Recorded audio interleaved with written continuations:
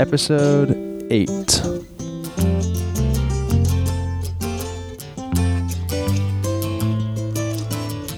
Following the events that occurred in Charlottesville in August and subsequent vandalism and removal of the Robert E. Lee statue from the portal of the Duke University Chapel. Joining us in studio to discuss the commission, spokesperson for the Commission on Memory and History, Mike Schoenfeld. The chapel, a great Gothic cathedral constructed at the centerpiece of Duke University, was designed and modeled on the great European cathedrals. What would you like me to put in that portico? What you should do is have representations of the South on one side and representations of religion on the other side.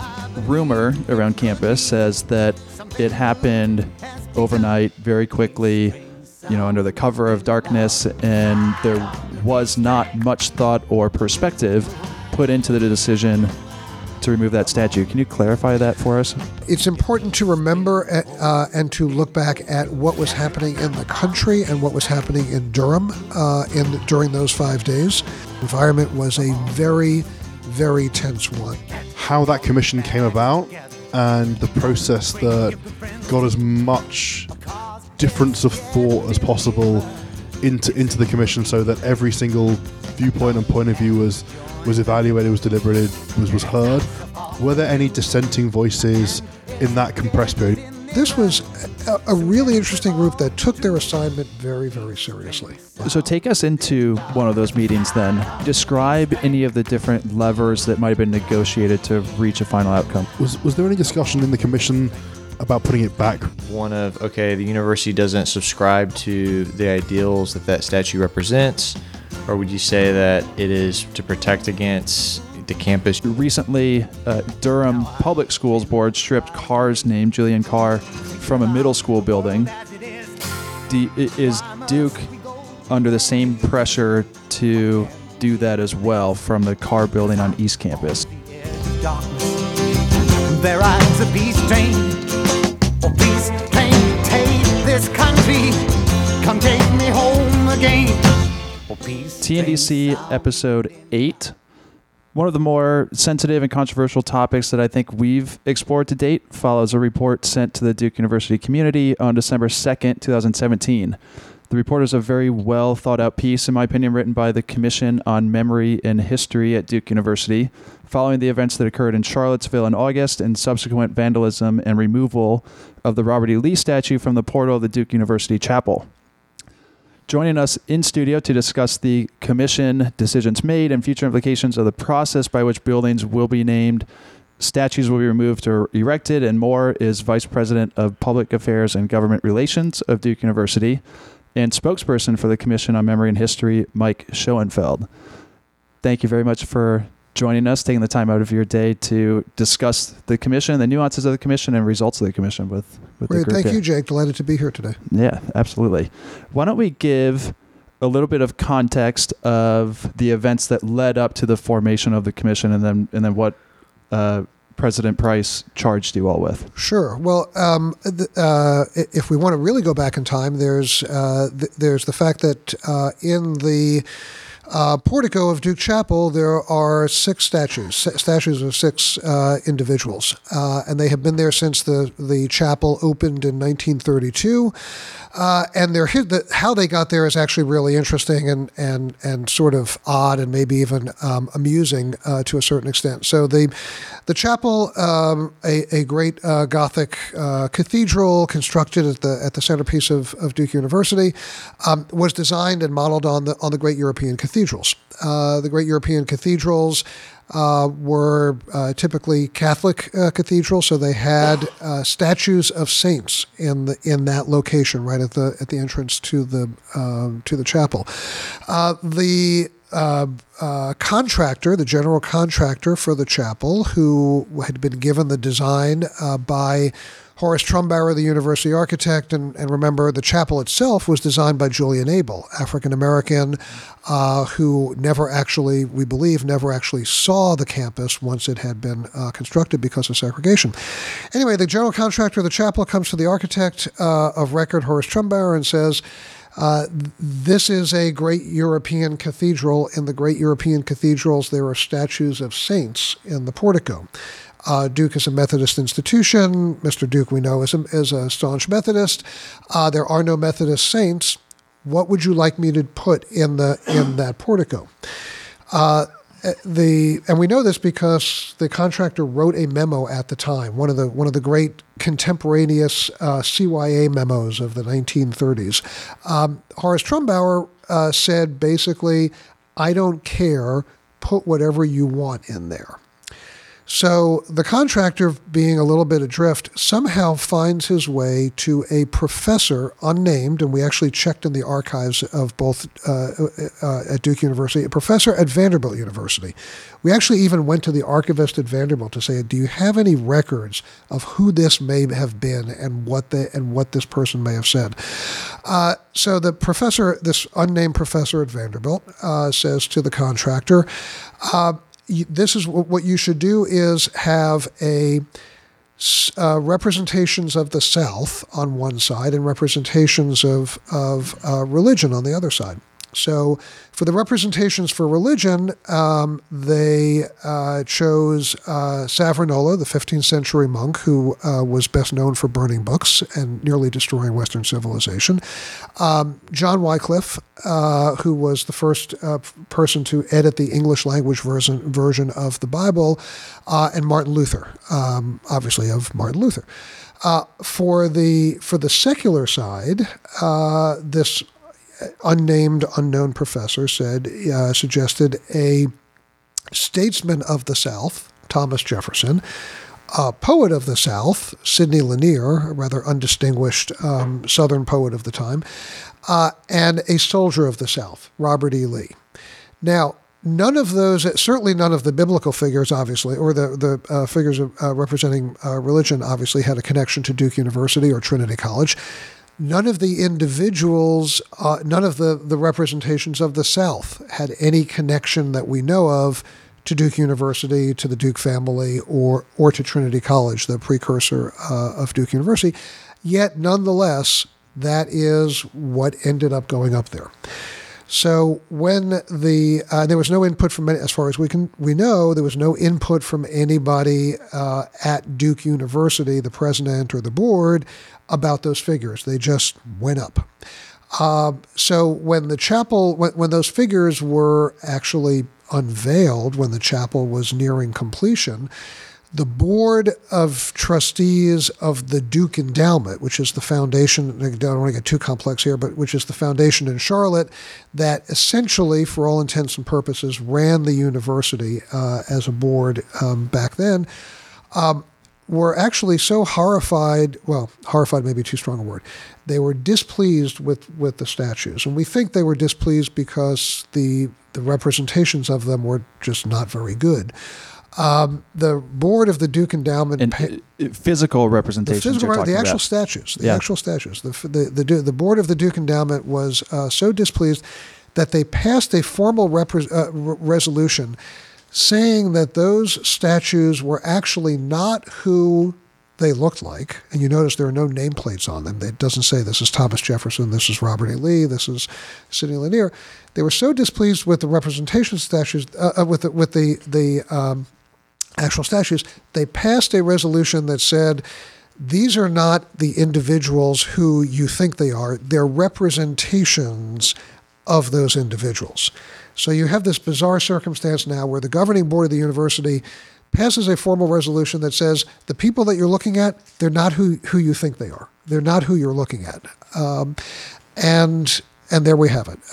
Fast forward. Were they displeased with the individuals as well that were chosen? It's unclear. The historical record is unclear. One could assume that they were not happy. They were probably more unhappy with the way that they turned out than who they actually were. But a case could be made in either direction. Okay. And like I said, there you have it. Fast forward 80 years, those statues are still there. So they had, important thing to remember is they were selected not by any kind of deliberative process by the university. They were not selected by fiat by the president of the university or the chair of the board of trustees or anybody in any position of authority. They were selected by the contractor, by the builder, consulting with somebody that we have no record of, and yet they became the sort of representation of Duke, of the university, of the region, of the Duke Chapel, and became part of our history. So fast forward to this year, and obviously controversy around this subject, and let's kind of examine the immediate kind of run up to the formation of the commission and the events that surround that one particular statue of not Robert E. Lee. Of not Robert E. Lee. So interestingly, one more footnote on that. If you look at the carving if you looked at the Lee statue, and there are photos of this online, you will see that the stone carvers carved Lee in his Union uniform. Of course, remember, he was a Union general up until the start of the Civil War. And the belt buckle says USA, not CSA. And there's been a long debate among Duke historians about whether that was ignorance or mischief. And nobody has ever been able to solve that, to definitively solve that mystery. And it's also important to note, this year was not the first time that there's been controversy about the Robert E. Lee statue. I've been at Duke for 9 years as working here, and I came to Duke in 1980 as a freshman. And even then, there was head scratching at the very least, and the occasional flare-ups of protests over the years about why Robert E. Lee is in the portico of the Duke Chapel, which didn't even exist during the Civil War. I came from another university. I actually worked at Vanderbilt University for 12 years. Vanderbilt was formed immediately after the Civil War, so it did have a more complicated history and connection to the Daughters of the Confederacy, and Confederate memorabilia. Had a dorm actually named Confederate Memorial Hall on the campus. Duke's history was not at all as entwined with the symbols of the South, since the university didn't really came into being in the 1920s. So all of that's a bit of a digression. Fast forward to the spring. There had been questions, actually before Charlottesville even, there were questions and concerns that had been raised about that particular piece of Civil War imagery on the campus before Charlottesville. Charlottesville accelerated the conversation, and it's important to remember too the context in Durham at that particular time. So this is the end of the summer. Charlotte, the horrific tragedy in Charlottesville takes place. There is a powder keg in Durham as well. A statue had been pulled down, a unrelated Civil War statue had been pulled down in front of the courthouse that had stood there for 90 or so years. There was a much tenser environment in Durham than we had experienced in a long, long time, if ever. And there were very real and legitimate concerns about safety and security on the Duke campus. This was all before school, right before school started. So we did not have students on campus, but we had a lot of activity in the community at that time. While in the midst of this very intense environment, the statue is defaced, vandalized, and President Price, who made the decision after consulting with faculty, with students, with staff, with alumni, with the chapel, the leadership of the chapel, concerned about both safety and symbolism, that the best and right thing for Duke University to do at this time was to remove that statue. both to ensure that the safety of the building and of the statue, but also as an important symbolic move for the university. He did that, by the way, with the full, enthusiastic, and unanimous support of the Board of Trustees. This didn't happen in a vacuum, and it provoked, as you would imagine, anytime you have symbols like this, it provoked a strong reaction on many different sides. Those who felt that somehow that was caving to political correctness, rewarding vandalism. Others who felt very strongly that it was a long overdue symbolic statement on the part of the university as towards inclusion, towards those who felt had legitimate and deeply felt concerns about the appropriateness of that statue in a house of worship, in a university that is dedicated to the tenets of inclusion. We could debate that all. Yeah. We could debate that issue, and believe me, many people have wanted to litigate that again and again and again. But the decision was made. It was made for the right reasons. It was made through a certainly a compressed but nonetheless very thoughtful process.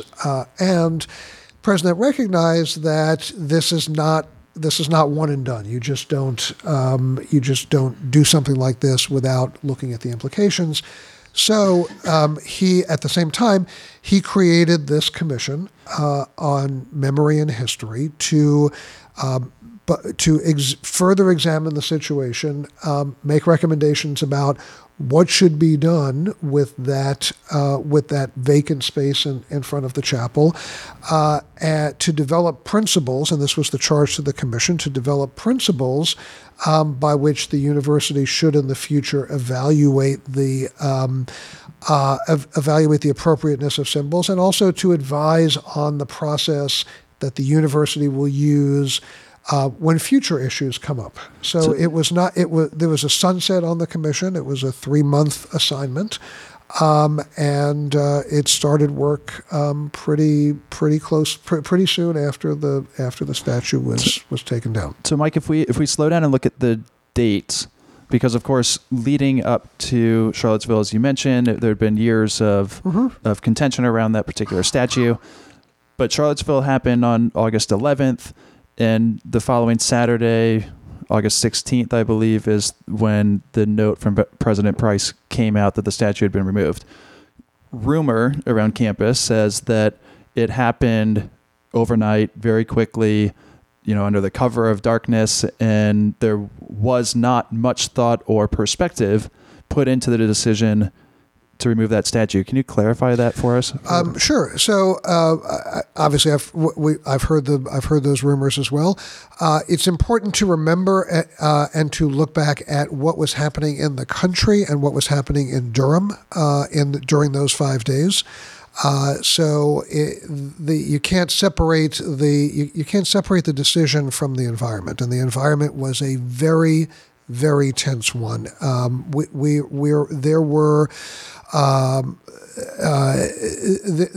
was a very deeply held concern. It wasn't just at Duke; it was in Durham, that Durham was going to be the next Charlottesville, and that we had legitimate questions and concerns about public safety, about the safety of the campus, about the safety of individuals on campus, and about the safety of facilities. So I would encourage anybody who wants to feed off of that rumor that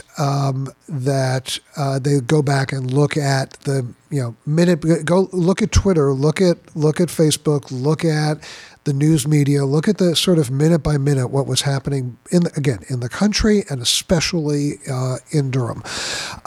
Second, the decision was made quickly, but it was made decisively, and it was made after an intense amount of consultation with faculty, with student leaders, with the board of trustees of the university? Was it a lengthy deliberative process in which every individual and every group had a chance to make to state their case? No, obviously that didn't happen. Yeah, but time didn't allow for it. But time didn't allow for it, and it was made with the best information available at the time, and it was made under circumstances that were less than ideal, where you had vandalism, where you had concerns about safety, and where you had a national mood that was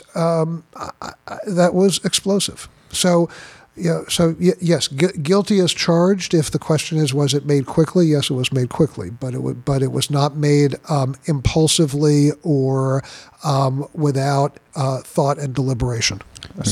So I'd like to dive now into, obviously, that was the impetus for the commission being set up, and this is a commission that was meant to do that deliberative thought, to really have the time and the space to think very deeply about these issues and come up with, as you said, kind of recommendations and a kind of a way of thinking about these things going forward. And Cove, I know you have a question brewing. Let me pose the charge to the commission, and then does that work? That's a good idea. So the charge to the commission was threefold: propose principles to guide the president and board of trustees when an issue arises related to the appropriateness of a memorial or the naming of a facility on campus.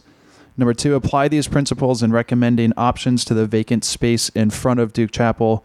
And number 3, provide input as to procedures for applying these principles to any future issue related to the appropriateness of a memorial or the naming of a facility on campus.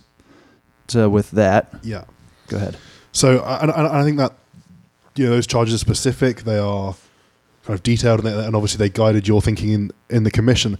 What I'm interested in really is understanding how that commission came about and the process that got as much difference of thought as possible into the commission, so that every single viewpoint and point of view was evaluated, was deliberated, was heard, and potentially even contrast that with what happened over that shorter time period and the decision to remove the statue. I'm interested to know, were there any dissenting voices in that compressed period? You're talking about student leaders and faculty.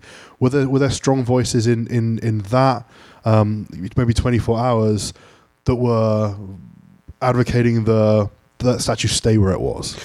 So let me take that last question first, because I think that's a fairly easy one. There were, I'd say that among the people that were consulted, and again, this includes faculty leadership, students, alumni, and community leaders, and especially the board of trustees, which is made up of 41, 42 people who have a wide range of experiences and backgrounds. The consensus opinion, was there somebody who said leave it up? Yeah, there was among that group. There was. I want to say it was completely unanimous, but it was strong. There was a strong consensus that the best thing for Duke to do at that time, given the circumstances and given the information that we had at the time, was to take that statue down. And leave it down at that point, because now commission's formed. To leave it down and to engage in this process. Correct. The commission process was the president wanted to take advantage of the expertise broadly, and also the opinions broadly within the Duke community. So he created this commission that was chaired by Frank Emery, who is a former trustee, a Duke graduate, a very prominent attorney and civic leader in Charlotte. He's actually a double graduate of Duke and the law school, and also the parent of a Duke student. So his connection to and affection to Duke is I would say unrivaled. The vice chair was Grania. Well, okay. I would raise my hand too, but there are lots of people at number one. The vice chair, Grania Fitzsimmons, who, as you know, is a distinguished professor at Fuqua, somebody who represents both the intellectual and academic leadership of the university. She's on the executive council of the executive committee of the academic council, a faculty leader.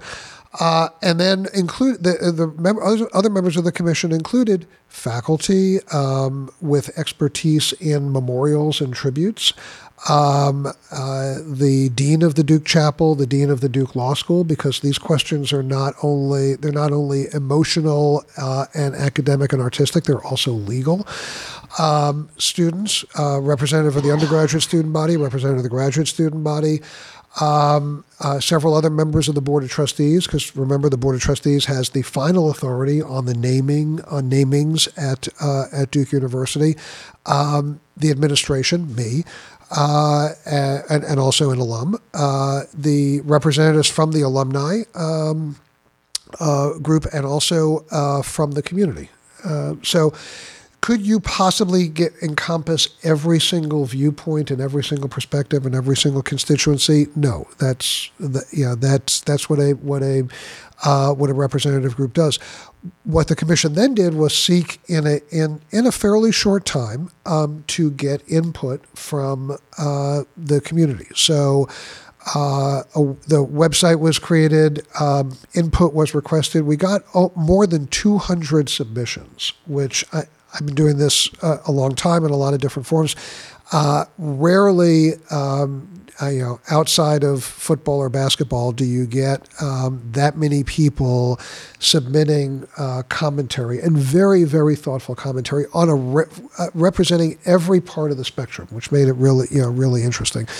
The Duke Alumni Association, we did not poll all 170,000 Duke alumni. But the Duke Alumni Association Board, which represents the alumni, had deliberations themselves and presented great information to the commission. So there was a lot of data, a lot of information to be considered, a lot of perspectives to be considered, as well as the thoughts and input of the individuals on the commission. So I would say this is as thoughtful and as serious. I should add one important member of the commission. The president wanted the perspective of somebody outside the Duke community, and he asked a gentleman by the name of Bill Ferris, who is one of the great historians of the South. He's a professor at UNC. He runs the Center for Southern History at UNC. He's also the former chair of the National Endowment for the Humanities, as well respected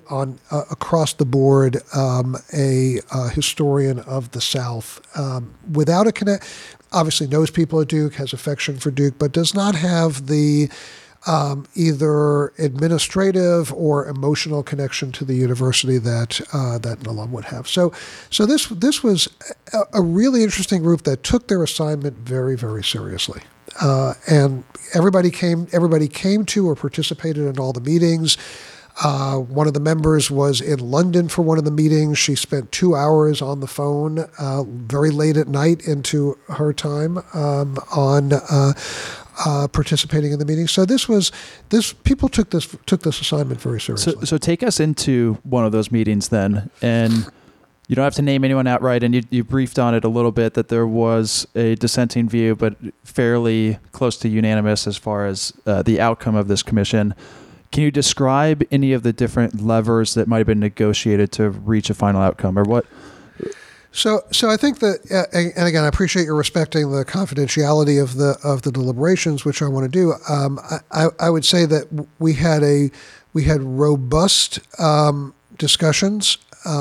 Respectful discussions and very well-informed discussions about the range of issues. I think there was a fair, if not significant, amount of pretty early consensus on the principles, which were very important. I mean, it sounds like an academic exercise, but developing, you can't go into something like this without knowing what your core. Everybody says we should stick to our core principles, but it's a lot more difficult to define what those principles are. And I think the report. I'm not going to go through all of them, but but the principles as articulated there had a very strong consensus about the importance of respecting and maintaining our educational mission, of connection to the university when thinking about names and commemorations.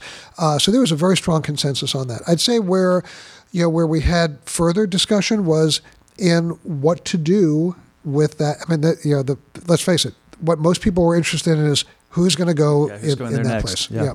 And where the statue is now. And so the statue is in storage now for safekeeping. So the statue will not be put in a museum on campus. That's something still to be delivered. That decision has not been made. It's not, the statue is not going to be destroyed. So the group that was sunsetted, the commission, was that not part of that? No, that was not. Will there be another kind of? I think that'll be an administrative decision, and it's something that is being contemplated. Right now, the statue is in a secure location for safekeeping, and I think we want to get the benefit of thinking from art historians and others and historians about the best way to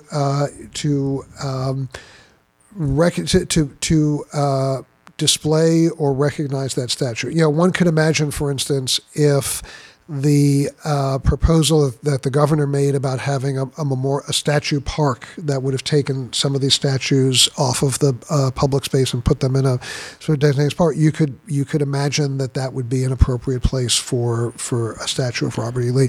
I'll say that decision has not been made yet. I don't know when it'll be made, but it has not been made yet. But it will be made at some point. Was there any discussion in the commission about putting it back in the chapel, or was that just excluded right at the beginning? No, that was not an option. Okay. Interesting. One of the charges was to recommend what to do with that vacant space. Mm-hmm. Two of the suggestions have been Dr. Martin Luther King Jr. and Dr. Anna Pauline or Pauli Murray. And understanding both individuals are highly respected as leaders of influence during the civil rights movement, is it coincidence that Duke is considering replacing a prominent individual of the Confederacy and a slave owner himself with an individual who fought against social injustice? So I just want to clarify, though, there were a number of suggestions and recommendations that were made by members of the commission, by people who submitted comments. I mean, the list included dozens and dozens of people.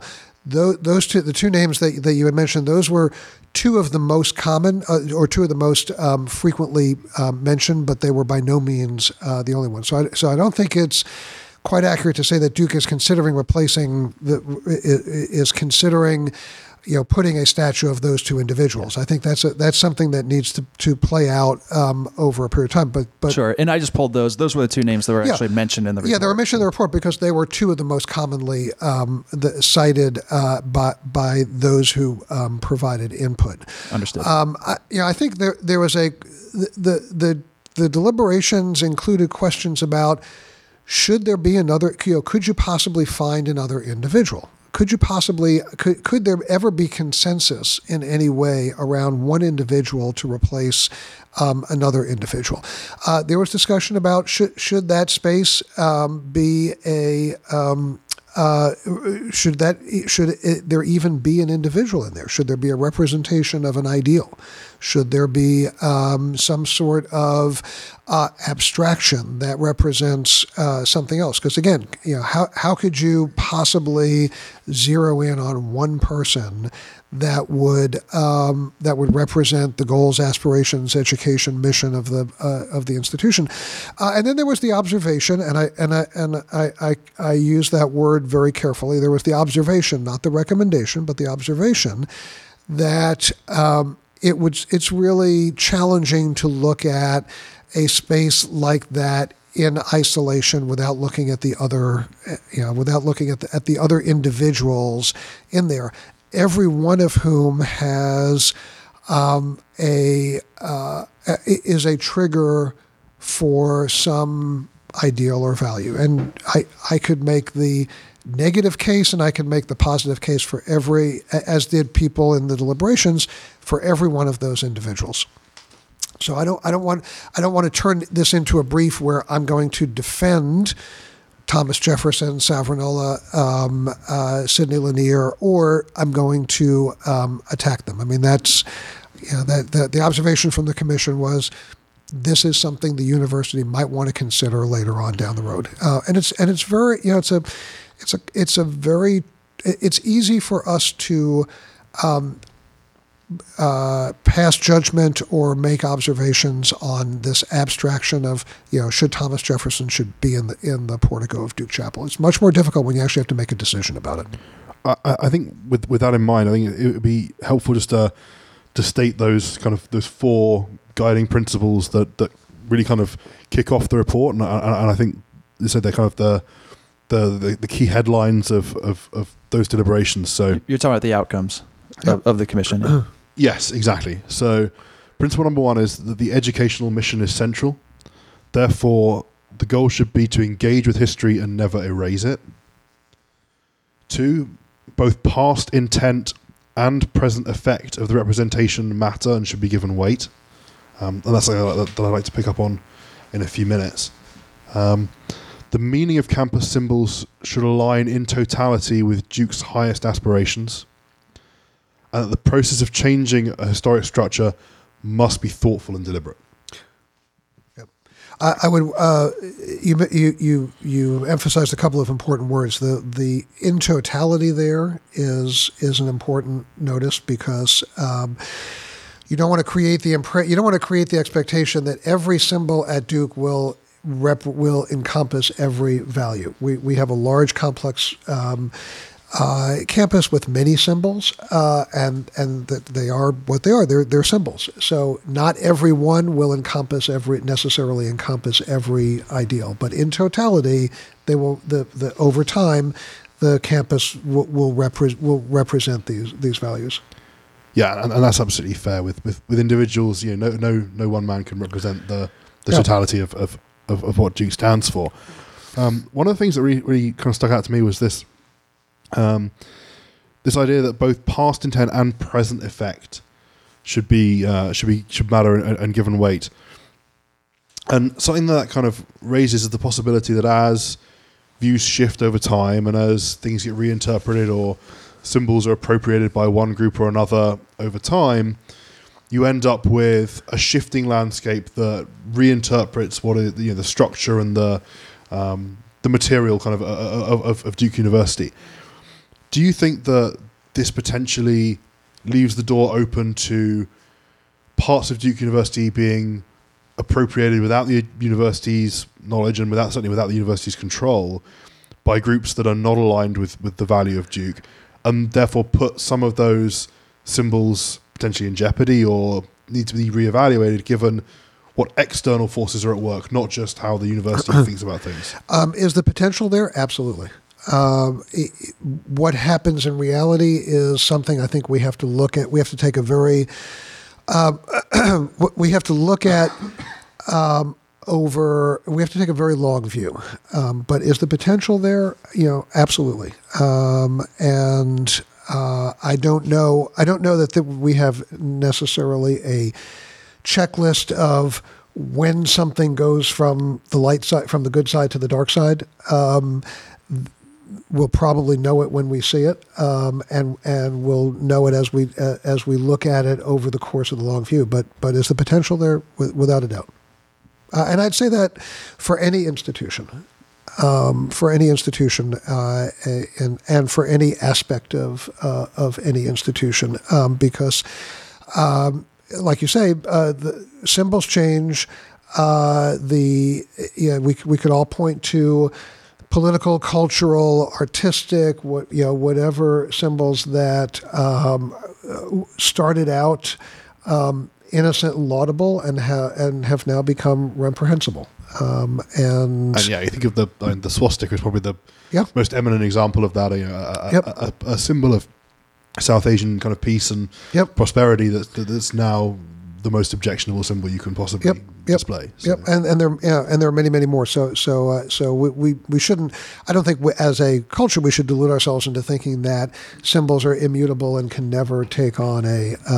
I mean, you could look at even variations of symbols. I mean, a cross is a cross. A burning cross is a completely different completely different version of a meaningful symbol. So it's a great question. I'm not an expert on that. There are people who have devoted their lives to studying the how that works, and we're fortunate that we have at Duke and places like it, we have people who have that kind of long view and expertise.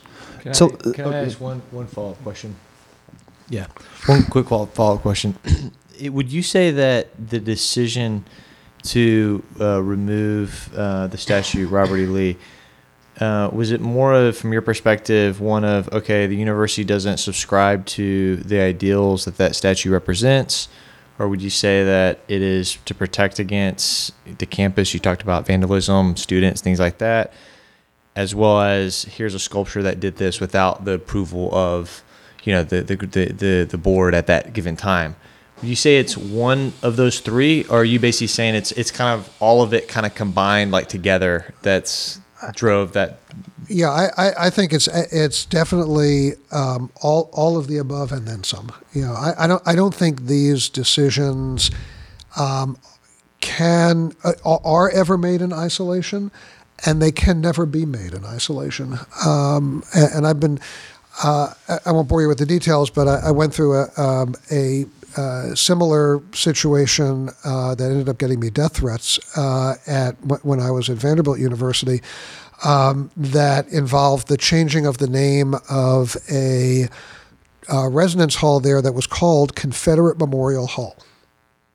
And it was called Confederate Memorial Hall because the United Daughters of the Confederacy, almost more than 100 years ago, gave a gift to the college to create that hall to keep the Confederate spirit alive. And yet here you had this modern, diverse university that had a dormitory that students had to live in if they were assigned, called Confederate Memorial Hall. Now, that ended up there was a legal dimension to that because the people who gave the gift 100 years ago sued.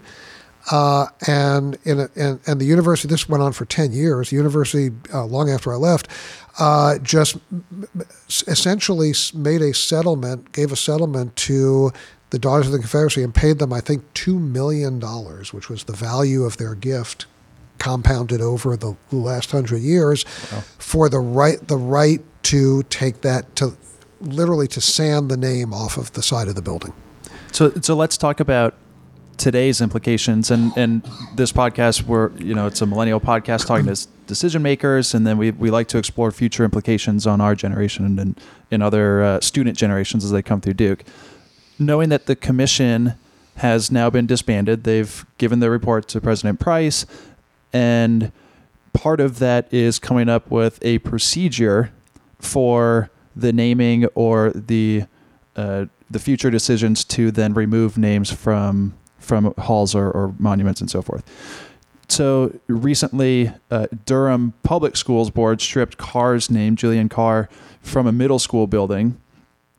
Is Duke under the same pressure to do that as well from the Carr building on East Campus? And do you think post-commission we are well equipped to handle such a decision? So a couple of points that are important to consider. First is that what the commission did was what the president did was put in place a process by which concerns can be raised. But before, if somebody had concerns about the name of a current building on campus, there wasn't a process by which you can say, like we have, for instance, for investment decisions, where you can say, this is a concern. We formally want the university to look at it. So now we have that process. That question has not come forward yet, but I expect, based on years of conversations, I expect it will. Second, I think that if you look at Julian Carr, if you look at the Carr question, it is a little more complicated than Robert E. Lee. Robert E. Lee had no connection. There was no relationship to Duke University. It was a decision. It was somebody who was memorialized because of his role in the culture. Julian Carr gave the land under which is now East Campus. And so the connection to the university adds a level of complexity and nuance that needs to be considered. I'm not presaging any outcome or any question. I'm just saying it's a different set of questions and circumstances than somebody who is just there for the culture. So I fully expect that question to come forward. We have a process by which that will be evaluated. Ultimately, the Board of Trustees has the final call on namings, both namings and changes in names, and I expect that will play out over the next couple of years. Mike, very interesting, engaging conversation. Really appreciate you coming in and talking to us about this. I think it's a really important report that everyone should read. I'll post it on our website when I publish this episode. Yeah, thanks again. And what we do at the end of every recording is raise a glass. It's midday right now, so we're not actually holding anything, but we raise a glass to all the men and women fighting overseas and preserving our right to discuss issues such as this, and protecting our First Amendment. So cheers to you all overseas and fighting domestically. And that's a wrap. Over and out. Thank you. Hear, hear. Thank you. Peace train, oh peace train, take this country, come take me home again. I've been smiling lately, thinking about the good things to come, and I believe it could be something good has begun. Oh, peace train sound.